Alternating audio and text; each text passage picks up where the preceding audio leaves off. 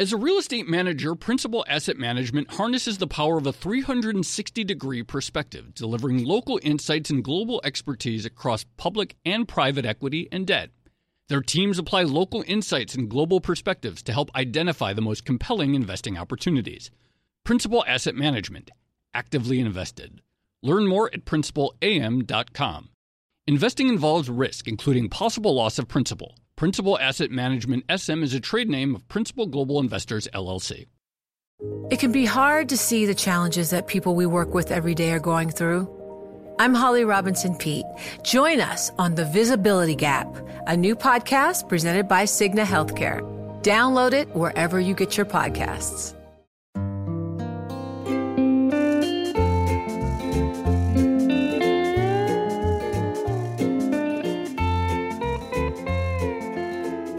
Hello and welcome to another episode of the Odd Lots podcast. I'm Joe Weisenthal. And I'm Tracy Alloway. Tracy, you know what the funny thing is that even though it's been an incredible year in the stock market, I mean, just extraordinary by all accounts, as everyone knows, I feel like it's also probably been a frustrating one for a lot of investors. Oh, yeah, for sure. I mean, first of all, markets didn't really do what a lot of people, I guess, would say they should do rationally in the face of the biggest economic crisis in decades. But I feel like a lot of people just sort of missed various turning points in the market as well and are very, very frustrated. Absolutely. I mean, just super high levels of frustration. Also, even if you were long this market and sort of like generally bullish, the only way to have really won this year would be super concentration in tech stocks. And I feel like if you were underexposed to like a handful of tech stocks, which we could count on about two hands, then you're almost guaranteed to be sort of underperforming your benchmark this year, whatever it is. Yeah, I think that's absolutely true. And of course, we've been talking about for years and years and years that the big tech stocks, FANG, whatever you want to call it, are potentially overvalued. So it's doubly ironic that this year you would have underperformed had you not invested in the stocks that people say might be the most overvalued. Right. And of course, that is a big frustration to investors who have been waiting a long time for other sort of factors to do well. So investors like to talk in factors, and the growth factor has done phenomenally well. But historically, the value factor, so-called cheaper stocks, those have done well. And everyone keeps waiting for this turn or for other factors to emerge, whether it's value or low beta or something else. Never seems to happen. And if anything, this year did not prove to be a turning point in the market, but really just sort of an accelerant of it. Yeah, I think that's right. I'm actually looking at a chart from Bank of America Merrill Lynch right now, and they point out that value's relative performance to growth was the worst this year since the dot-com bubble. So something to remember. But we're not, this podcast isn't about value versus growth, is it? No, it's not. But I think that the frustration that people probably have this year does lead to, people looking for other approaches to investing. And of course, in times like this, people wonder if like maybe other sort of quantitative or algorithmic strategies, more money should be poured into them as an alternative to this ride where you just sort of buy the big tech stocks and hope that you avoid the turning point. Well, I guess another way of putting it is a lot of the quant strategies are sort of momentum based, right? So if you can figure out where the money is flowing to, even if it's tech stocks, that might be a good way of investing in the current environment. If everything's about liquidity and following the flows, then quant investing or algorithmic trading, whatever you want to call it, might be a good way forward. Yeah. But, backing up, it's like we talk about quant investing, and the word quant gets used all the time. And sometimes it's used to describe these super technical funds. And sometimes it gets used to just describe sort of anything that has some statistical analysis in it. That term feels extremely vague to me. Yeah. And potentially overused as well, right? Like everyone wants to seem like they are quantitative in some way or another. No one wants to say that they're investing purely on emotion and gut feeling and that kind of stuff. So quant gets bandied about quite a bit. So today we are going to talk with an expert who is knows a lot about quant investing, studies it, can help us define it. And also hopefully sort of explain to us what it takes to win in the space. Because again, everyone sort of wants to be in the space. Even traditional hedge funds over the years have allocated more and more money to quant, to hiring PhDs, to building up their computer systems. But what it really takes to win, and can lots of players succeed, is still kind of an open question. Yeah, I think that's exactly right. And as we're going to discuss, quant investing is probably one of the most expensive ventures that you can sort of embark on. Yes. Okay, so without further ado, let's bring in our guest. He is an expert in the field. He is Siamak Malemi. He is a professor of business, or he's a professor at the Columbia Business School, done a lot of research in the area of quant investing. He's also a part-time partner at a fund himself. Thank you very much for joining us. Thanks for having me. I'm delighted to be here. When I say quant investing, or when people say quant investing, what does that mean to you? Like, how would you just define that term, so that it's a useful term? Well, people have different definitions. I personally define it as having two key characteristics. The first characteristic is that the investment process is entirely systematic. So there's many different types of investment strategies that people implement that employ at some level quantitative methods. But I think the key to the quantitative methods that we're going to speak about today is that at the trade by trade level, there is no discretion, right? You've set up an algorithm, a particular system on a second by second, trade by trade basis. Everything is being automatically done. That isn't to say that there isn't like a portfolio manager involved. But the job of the portfolio manager is not so much deciding on trades and sizing them and so on, but more setting up the computer algorithms in advance and tweaking them and improving them over time. So that's really the first big component, to be entirely systematic, i.e. non-discretionary. The second component of the ones that I focus on is that they're really active investment strategies, in the sense that you're buying now because you think the asset will be worth more later. It's mispriced in some level, or alternatively, you're selling short now because you think the value later will be lower. There are other flavors of quantitative strategies that are somewhat more passive, things like exotic beta, investing in factors and so on. Those are not so much, a little bit less my area, and I have my own views, and then we can get into later perhaps. But the key things I'm thinking about here, you're using algorithms and data and machine learning and so on. You're taking an active view on what the current prices are relative to what the value might be later. So is quant investing proof that markets aren't efficient? I feel like this comes up a lot, but maybe it's worth asking this question early on. If the whole strategy is to automatically arbitrage price discrepancies in the short term versus the long term, does that mean that markets aren't doing their job? Well, I mean, I think if you want to sort of take the straw man that markets are, sort of 100% efficient and prices are incorporating all potential information, I think that's clearly not true. And I think the long-term success and incredible performance of quant investors like Renaissance is sort of one piece of that. But that doesn't mean that markets are completely inefficient either. Lasse Peterson, who's from NYU and AQR, he has a nice phrase called inefficiently efficient, or I should say efficiently inefficient. Meaning that there are inefficiencies, but it's a competitive game, and there are lots of smart people with a lot of resources going after these inefficiencies. And when you identify them and trade on them, they disappear. They're arbed away. So these inefficiencies typically lie around the frontier of the transaction cost, of what it costs to trade. So yes, there are inefficiencies, but they're hard to find, and they disappear over time. So one common concept that quants talk about is alpha decay. Like you identify some signal or some inefficiency, and generates a certain amount of P&L, and literally year over year you can see that decay away. And that's because that inefficiency eventually is identified by other people, and as more and more people trade on it, again it disappears. So it's not that you set up an algorithm and it just sort of prints money. Some sort of gross violation of the efficient markets hypothesis. That's not how it works. The people who are successful at this are constantly investing and deploying enormous resources, hiring large numbers of PhDs, and progressively innovating in order to have new models, because the old stuff will simply stop working. So it sounds like, I mean, I guess you just said it, but it sounds like the key to winning, and we'll get more granular in a second, is that continuous process. It's not about identifying some flaw in the market or some inefficiency or some opportunity to make money. It's about having a team and a process to keep finding those over and over again. That's right. Again, because all the inefficiencies that I've ever seen are short-lived.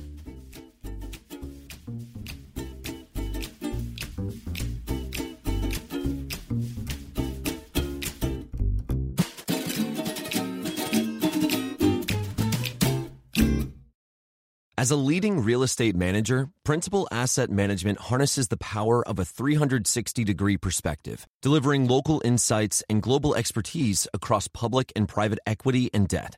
Our experienced teams are uniquely positioned to uncover compelling opportunities in today's market, giving our clients an exclusive advantage. Principal Asset Management actively invested. Learn more at principalam.com.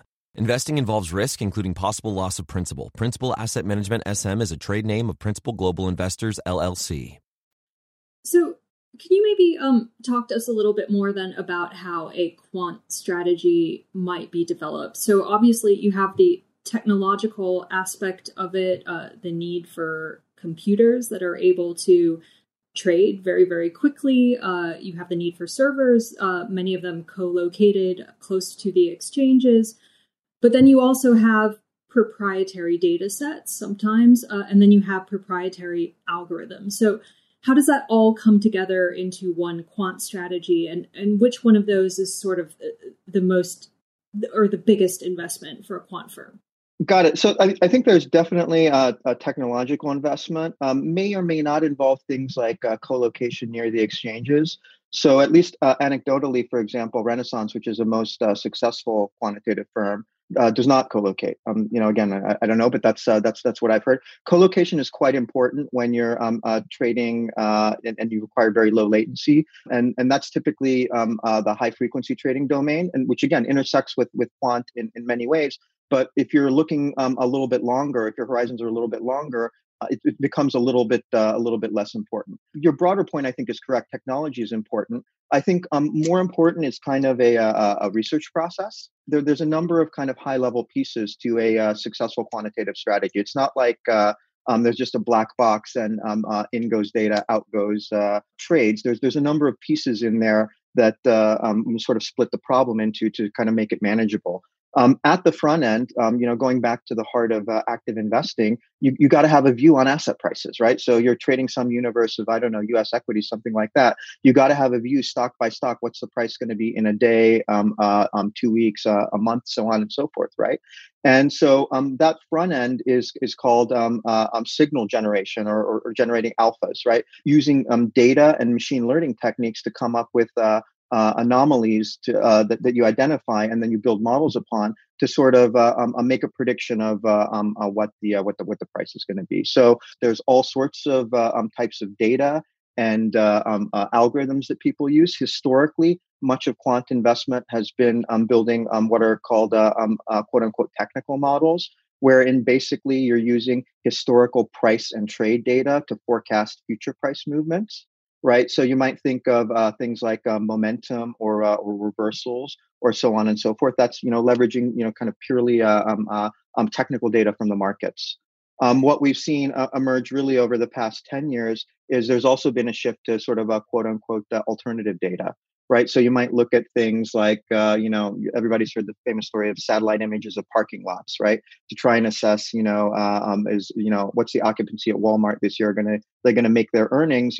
Quantitative investor would take that kind of data and leverage it to a model which forecasts, okay, what's the return going to be for Walmart over the next week, the next month, the next 2 months, and so on, right? So at the front end, you have this identifying the data combined with the machine learning technology, which is going to build predictions. Now, oftentimes you're looking at, or I should say really always these days, you're looking at having many anomalies. So you may have a technical model based on momentum and reversals. You may have bought a whole bunch of parking lot data. You have some model for the retail sector based on that. You have some credit card data, some social media data, maybe some news data. You have all of these. And so the second part of the process is to kind of combine these different types of signals or views into sort of one composite view. Because at the end of the day, all you care about is net. Is this asset price going to go up or go down? And that part is called alpha mixing or signal mixing, right? You have these separate models that you've built, and you want to combine them to one kind of composite view. So that's kind of the front end. Again, having a view on what prices are going to be over the relevant timeframes. Historically, that is where the vast majority of the energy was spent. The idea was that if you have good signals, if you have good predictions, you can make money. If you don't have good signals, you're not going to make money, and the rest of it doesn't matter so much. So I believe if you don't have signals, you're not going to make money. That's certainly true. But these days, the market has gotten competitive enough, and there are enough kind of quant players that what you do with the signals also matters, how you try to monetize them. So here, the kind of the next step is that you have you're waking up, it's open to the market, it's 9:30 in the morning, right? You have a prediction for, a universe of 3,000 US equities. Now you have to kind of decide what's the target portfolio you want to form. So that's kind of called a portfolio construction phase, right? And so the kind of things you're thinking about are balancing sort of risk versus return. You don't want to be long or short. Maybe you want to be market neutral. You don't want too much exposure in individual sectors. So on and so forth. Right. You're balancing that also with transaction costs and so on.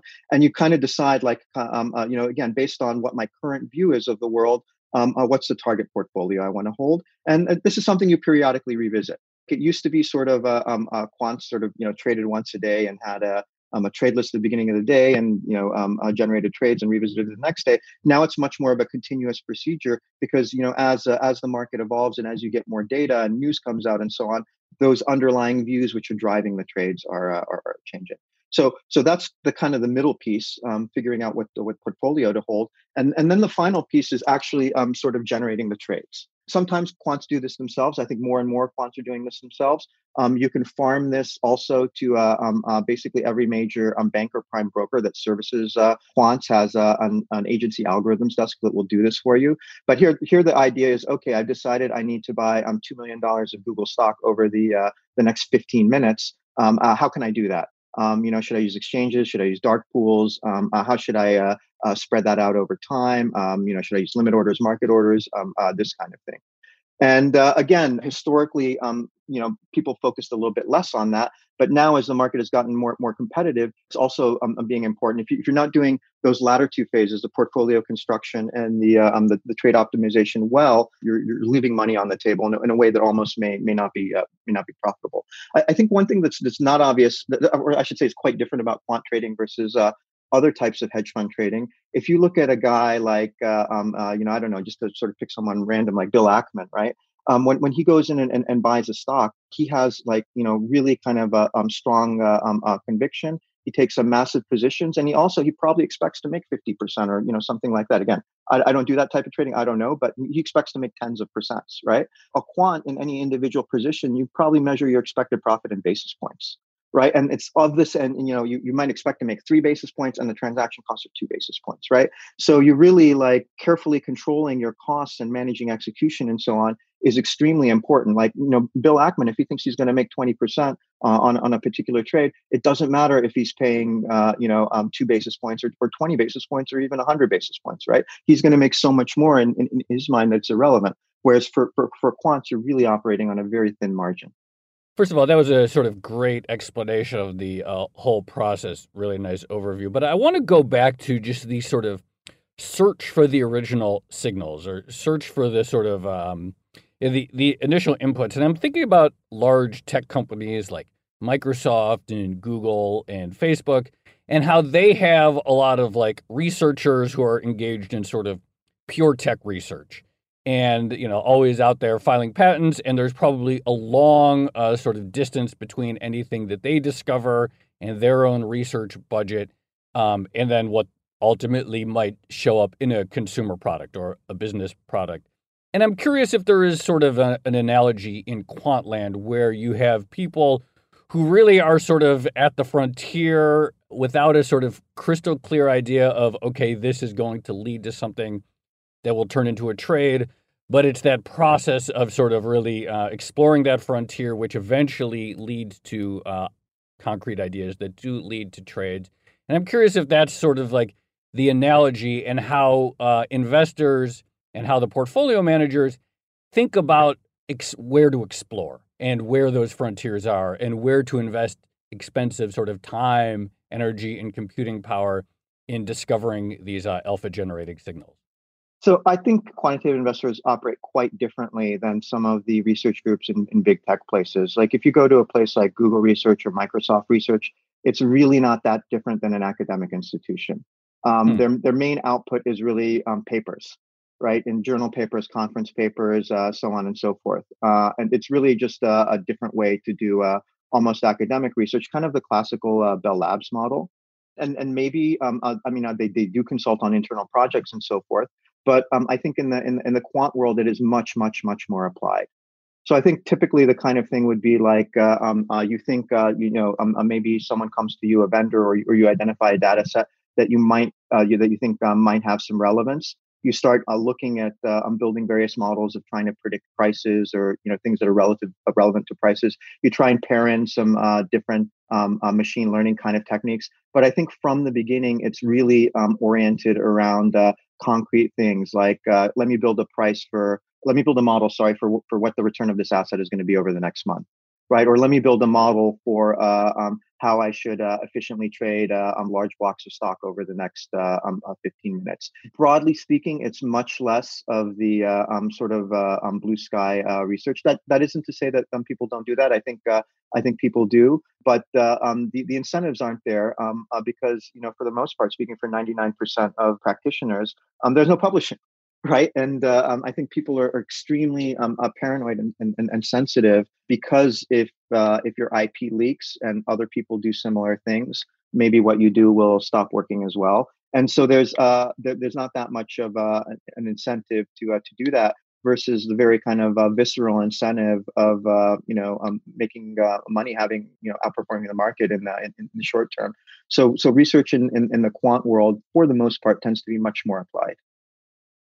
I have a sort of related question, but why is quant investing, or why are quants so secretive about everything? Or I mean, I don't want to call them weird, but there is this sort of like odd culture around quant investing. And you think of places like Renaissance and Citadel, they're all sort of shrouded in mystique.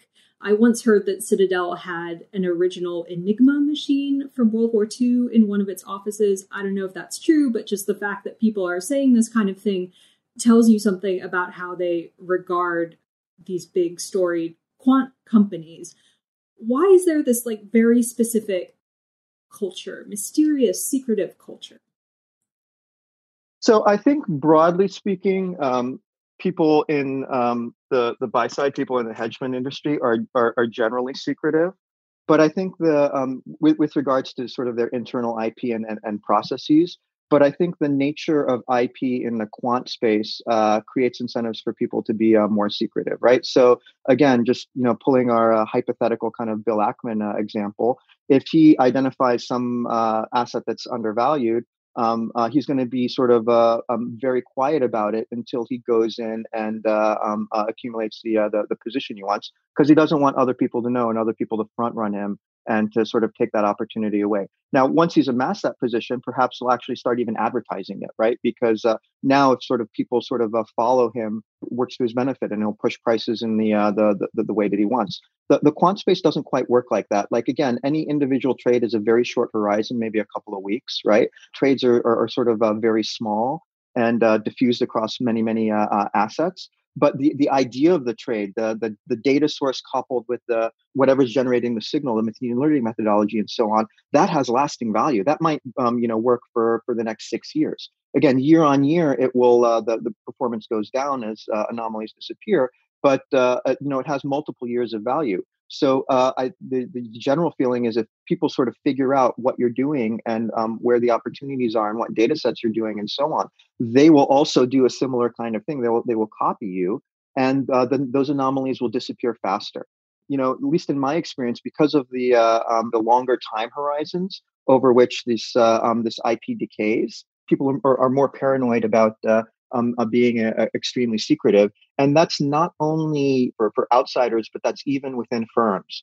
So many firms are siloed down to the level of individual quant researchers, where you may be, you may have a team of a couple dozen people, all, let's say, under a single PM, all working on the same overall strategy, but you won't know what the guy next to you is working on, right? And if you pass data sets across, maybe you label them in sort of random ways and so on. So nobody sort of maybe has the full picture except a handful of people on the top. And again, the idea there is that, over time, people quit or leave or whatever. You want the firms would like them to have as little of the IP as possible in terms of not decaying the value of their own IP. Now, I think famously, Renaissance does not operate this way. So Renaissance is one example I've heard where a firm which is I think very, very difficult to get into in terms of being hired, but once you're in there, they're quite open in terms of what are the different things we've tried, what are the things that are working now, what are things that haven't worked before, and so on and so forth. And I think actually from the perspective of research, that works much better. Quant researchers tend to, believe it or not, tend to be kind of social animals, and it's always more fun to work on things with other people rather than just sort of sit at your desk with the blinders on and so on. Interesting thing about Renaissance is how they've been able to manage it so that very, very few people have left. And it seems like they have not had the kind of IP loss that other people worry about. So Renaissance famously just puts up extraordinary numbers year after year after year, and the trick, or one trick besides there being a bunch of mathematical geniuses, is A, having this sort of open culture of collaboration and research, and B, somehow preventing a lot of exodus so that no one else has really been able to replicate their approaches in any way. How hard is this? So you think about like someone like, I don't know, like you hear about other managers, like, Steve Cohen is like, oh, I want to allocate money to quant. How hard is it? And this is sort of something I want to explore more now, is like, how hard is it to sort of ante up into that game and to sort of start being competitive if you're sort of starting from zero right now? I think it's a tough place. It's a competitive game. Maybe not so much anymore, but over the past 5-7 years, my general perspective is that buy side active managing sort of hedge funds have been shrinking overall. The one sector that has not been shrinking is quant.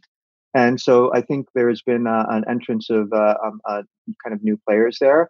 Now, Steve Cohen, you specifically mentioned, he's actually been at it for a while. He's been in the quant space for since the early 2000s. He, on the order of 20 to 30% of his assets are actually quant, something like that, like a non. People mainly think of him as a long short kind of guy, and that's probably mainly what he is. But again, maybe a third of his assets are in quant space through Cubist and so on. Now he operates very differently. He operates, his quant funds operate in kind of like traditional long short guys operate, wherein you hire individual PMs. You watch them very kind of carefully. They make money or they lose money. If they're not making money quickly enough, you fire them. And you sort of you kind of have a portfolio of these individual managers who are doing their own thing, who are tightly siloed, and you try to manage that. And that's the way his quant operation manages. So there's again a whole bunch of small let's call them pods or whatever of 2 or 3 people, each kind of doing their own thing in an uncoordinated way. That's again quite a different model than, let's say, the Renaissance, which is one kind of open strategy. And I think the advantage of the Steve Cohen model is that it's easy to hire people. The HR process is very easy. You don't have to care when people come and go and so on, because you're not really investing in any of their individual IP, right? When someone leaves, or like, let's say you fire someone, it's because they didn't do well, and whatever they have is maybe not worth that much, and they don't know anything else about what your other PMs are doing, and so that process is very easy. But I think the downside is that what we're sort of starting to see is throughout the quant space, like the broader technology industry, we're starting to see that there are a lot of increasing returns to scale. That as you get bigger and bigger, firms are able to build advantages. And one kind of concrete source of this is around trading costs. right? When you're thinking about, like, let's say on an individual trade by trade basis, do I want to get into this trade? You have a prediction of how much you're going to make if your models are correct, but also there are these costs that you're paying, these transaction costs. And if your prediction doesn't exceed your costs, you shouldn't put on that trade, because even in the best case, you're not going to make your money, right? So what's happened is that as more and more people have gotten into the quant space, and more of these anomalies are identified, and markets get more efficient, the signals have gotten weaker, right? And so just to sort of give a maybe a concrete example, one signal that's sort of quite well known throughout the quant industry, and even academics have published papers and so on, is order book imbalance, right? If you go out and you look at an electronic order book, and there are more buyers than there are sellers in terms of the resting limit orders, it's more likely that the price will go up than go down, right? You can go out and try that. That has predictive value now. However, if that's all you know, you won't make money, because you might think the price is going to go up a tenth of a basis point, just to throw out a number, but your transaction costs are 2 basis points, and you're just not you can't exceed your costs. So the transaction costs, to a first approximation, they're kind of like, on a trade by trade basis, a fixed cost that you have to exceed. Now, if you are in a world where you have many signals, maybe tens, maybe hundreds, maybe thousands, and you're adding them up and they're independent, and you trade when they're all aligned, now you can have sort of signals that are weak individually, and nevertheless, when you combine them, when you aggregate them, you are able to exceed transaction costs and monetize them. So that order imbalance signal that I just sort of talked about, if you're sort of one guy in your basement and that's all you knew, you can't make money off that. But if you have 20 other signals and you're going to put on a trade anyway, in some sense, the transaction costs become a sunk cost, and that 0.1 basis point that you're going to get because of this well-known signal, that becomes free money. So as you get that kind of economies of scale because of fixed costs, I think it becomes harder and harder to have quant strategies where you don't have a lot of people, in a very kind of coordinated research process, where you have people working essentially independently. The kinds of places that are structured like let's say Renaissance, again, where you might have like 200 quant researchers all working on different aspects of the thing, and then these things combine to one sort of overall view of the market. I think that is able to sort of better monetize a lot of these signals in this kind of more competitive world. So on that note, if you are running a lot of these strategies, getting a lot of these signals, and you're able to lower your transaction costs because of that scale, and at the same time, quant investing has these big barriers to entry because you have to have these technological outlays, you have to hire a bunch of PhDs and things like that. Does that mean that the industry is inevitably sort of trending towards a monopoly? Are we going to get a situation where there is just one or maybe two or three really big quant investors because no one else can compete with them effectively?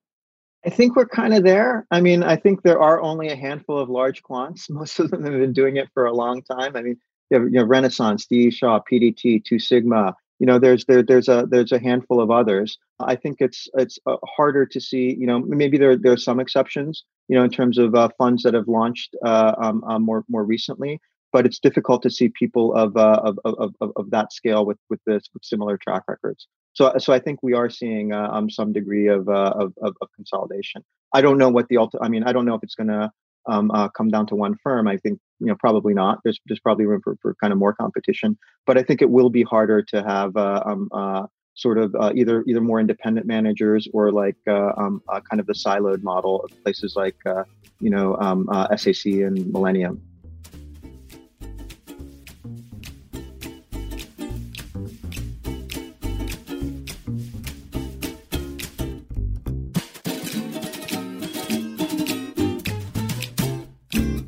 As a leading real estate manager, Principal Asset Management harnesses the power of a 360-degree perspective, delivering local insights and global expertise across public and private equity and debt. Our experienced teams are uniquely positioned to uncover compelling opportunities in today's market, giving our clients an exclusive advantage. Principal Asset Management actively invested. Learn more at principalam.com. Investing involves risk, including possible loss of principal. Principal Asset Management SM is a trade name of Principal Global Investors, LLC. Hey there, it's Joe Weisenthal. And Tracy Alloway. And we are the co-hosts of the Odd Lots podcast. And we want to tell you about a new podcast here at Bloomberg we're really excited about. Money Stuff, the podcast. That's right. Friend of the pod, Matt Levine, is teaming up with our other friend and Bloomberg TV host, Katie Greifeld, to bring the Money Stuff newsletter to life. Every Friday, Matt and Katie will dive into all the Wall Street finance and other things that make Matt's newsletter such a hit. You can listen to Money Stuff, the podcast on Apple Podcasts, Spotify, or wherever you get your podcasts. If I want to start a quant fund, what are we talking about in terms of how much is just going to cost for computers and data just to even get in the game? Don't do it, Joe. I feel like this whole conversation is about how you shouldn't be doing that. No, I realize that it's a bad idea, but let's say I'm an idiot and I try anyway. Like, what are we talking about? So I think things have gotten over time much more expensive. Things like data feeds and so on. The exchanges have constantly been ramping the prices on these things. But these days, what's become one of the biggest costs is actually just pure computation. And this is also a trend we see more broadly in technology. If you look at kind of the state of the art models for things like computer vision, object recognition, for playing games like chess and Go and so on. These types of models leverage approaches in machine learning that are really based on having a lot of data and doing even more than that, doing a lot of computation. And so the spirit there, coming out of places like DeepMind at Google or OpenAI and stuff. OpenAI, artificial intelligence company. Their main model is literally like we're going to do simple things, but we're going to leverage it to massive scale computation, right? And so I think you're starting to see that in finance as well, where you need to do things like, let's say, you need to backtest a trading strategy. But you have some parameters and you want to try tens of thousands of combinations of those trading parameters. And each one involves a simulation over, 20 years and so on and so forth. You need a lot of computers. So someone told me anecdotally that at a major quant shop, each quantitative researcher is given kind of a quote unquote budget of 10,000 CPUs. Right. So at any given time, they can use up to 10,000 individual kind of processing units. And just to give you a sense of what that costs, if you were to go, buy that on Amazon and AWS, that would be order of magnitude, maybe $1 million a year, right? And this is just for research. This is not to actually generate the trades or whatever. This is just to tune all the parameters and sort of really optimize your performance. That's really interesting. It kind of makes me wonder how good, I guess, academic research is at gauging quant strategies if the outlays just to run a few experiments are so massive. But on a slightly different topic, I wanted to ask you, I guess this question is kind of inevitable whenever you talk about algorithmic trading or systematic trading. What value do you think quant investing actually creates for society? So, for instance, when we talk about traditional investing, that's supposed to channel capital in the most efficient way possible to good companies, and that should, in theory, benefit the entire economy. But quant investing, as we've discussed, isn't really about that. It's about arbitraging these small differences. So maybe it makes prices slightly more efficient, but is that worth the enormous infrastructure investment that we've been discussing being spent on it? So I think there are some benefits. It varies based on the strategy and based on really the instant in time. But I think a lot of, to a first approximation, if you see a price move in a direction that's unusual, it could continue or it could revert, right? To the extent that you think it's going to revert, you're going to sort of bet against it. And what that amounts to is basically supplying temporary liquidity to the market. Right. So I think the positive aspect to quantitative investing is that I think a lot of it is supplying liquidity to the market on a horizon of let's say days to weeks.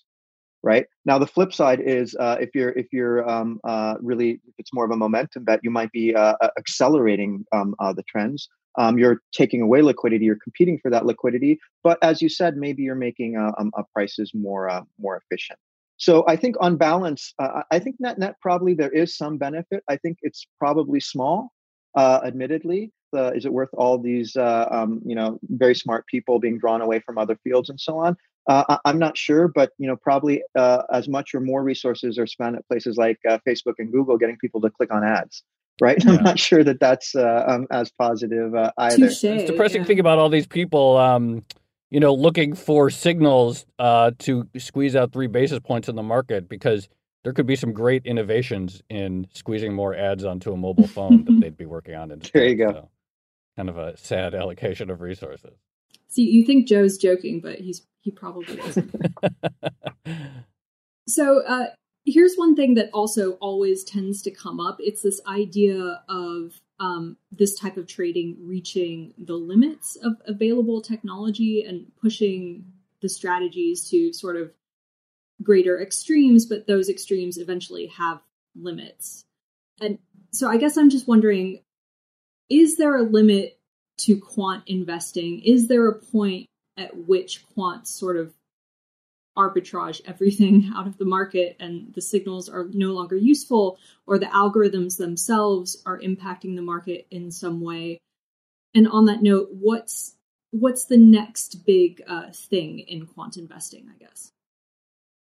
Yeah, so I think there's a constant balance. These inefficiencies are being identified and arbitraged away because there's money in it, right? And so as they're arbitraged in it, the money sort of disappears, and then you get sort of fewer people kind of doing it. But so long as there's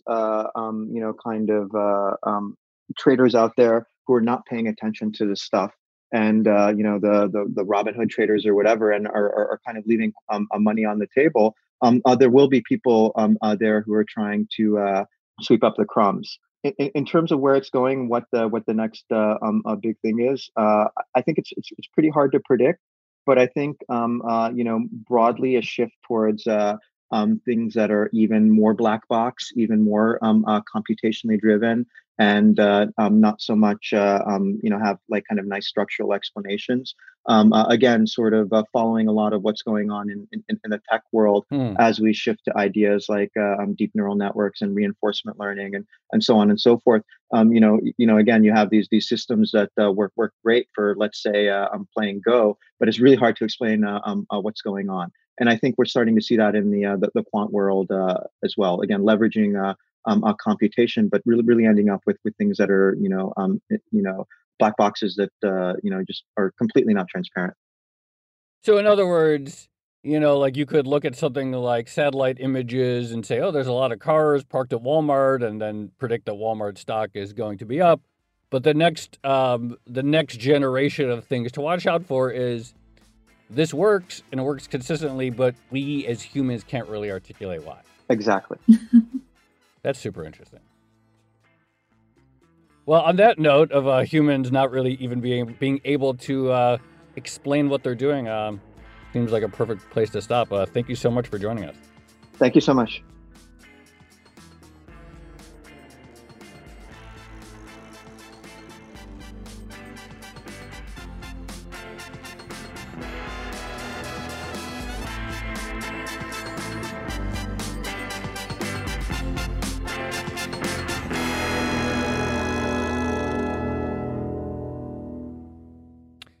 Tracy, as a media person, I have my own experience with the sort of alpha decay that Siamak was talking about. Do you know what it is?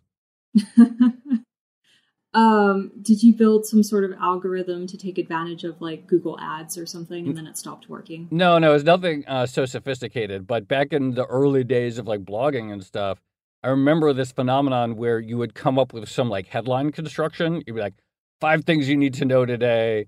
Oh, yes. And or remember like the old Upworthy headlines? They were like, and you can't guess what, And then those work, and those generate like excess traffic, and they get shared on Facebook.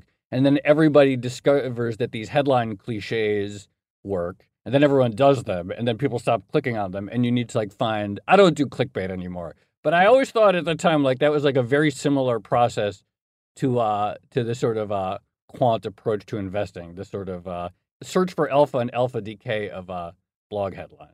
Anymore was the key word in that sentence about clickbait. But I think it's a really good analogy.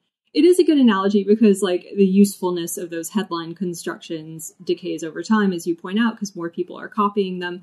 But it also kind of gets to that point about the limits of this type of investing. There are only so many ways that you can construct a headline, and eventually people kind of catch on to different ones and they become not so enticing. And I kind of wonder if the same thing could eventually happen to quant investing. So obviously, there are many, many more possibilities in quant investing, and it's possible that markets are always changing. And so opportunities for arbitrage and identifying these signals are always coming up. But it does make you wonder. It certainly does. And what he was talking about at the end, where maybe the signals of the future are just things that work but can't be articulated, is just like a super kind of fascinating phenomenon to just like wrap your head around.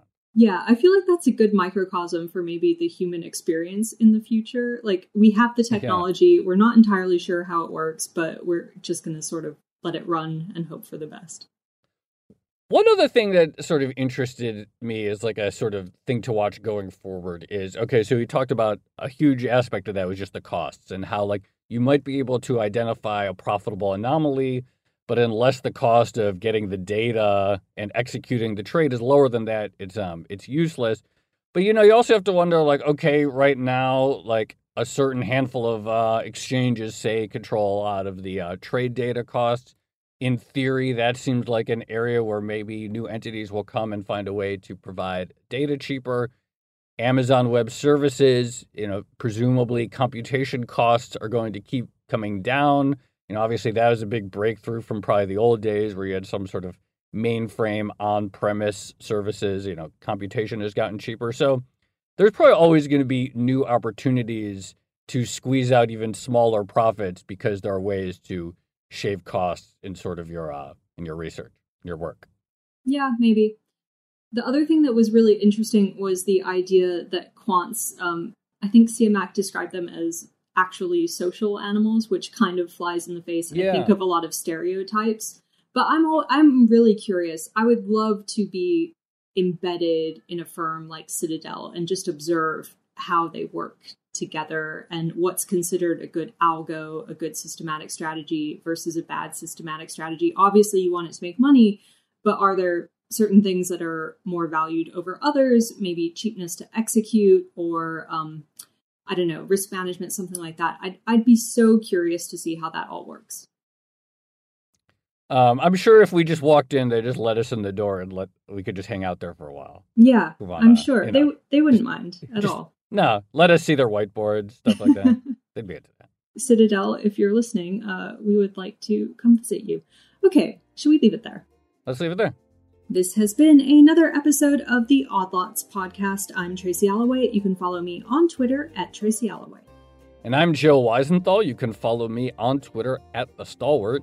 And you should follow our guest on Twitter, Siamak Malemi. He's at Siamak. Follow our producer on Twitter, Laura Carlson, at Laura M. Carlson. Follow the Bloomberg head of podcast, Francesca Levy, at Francesca Today. And check out all of our podcasts under the handle @podcasts. Thanks for listening.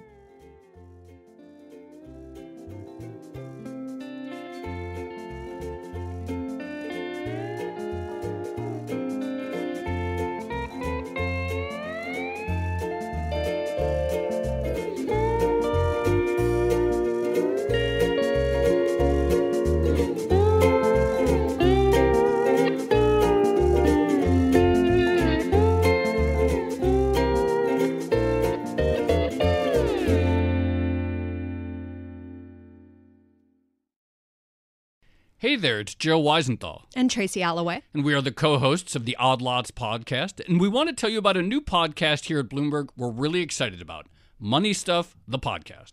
That's right. Friend of the pod, Matt Levine, is teaming up with our other friend and Bloomberg TV host, Katie Greifeld, to bring the Money Stuff newsletter to life. Every Friday, Matt and Katie will dive into all the Wall Street finance and other things that make Matt's newsletter such a hit. You can listen to Money Stuff, the podcast on Apple Podcasts, Spotify, or wherever you get your podcasts.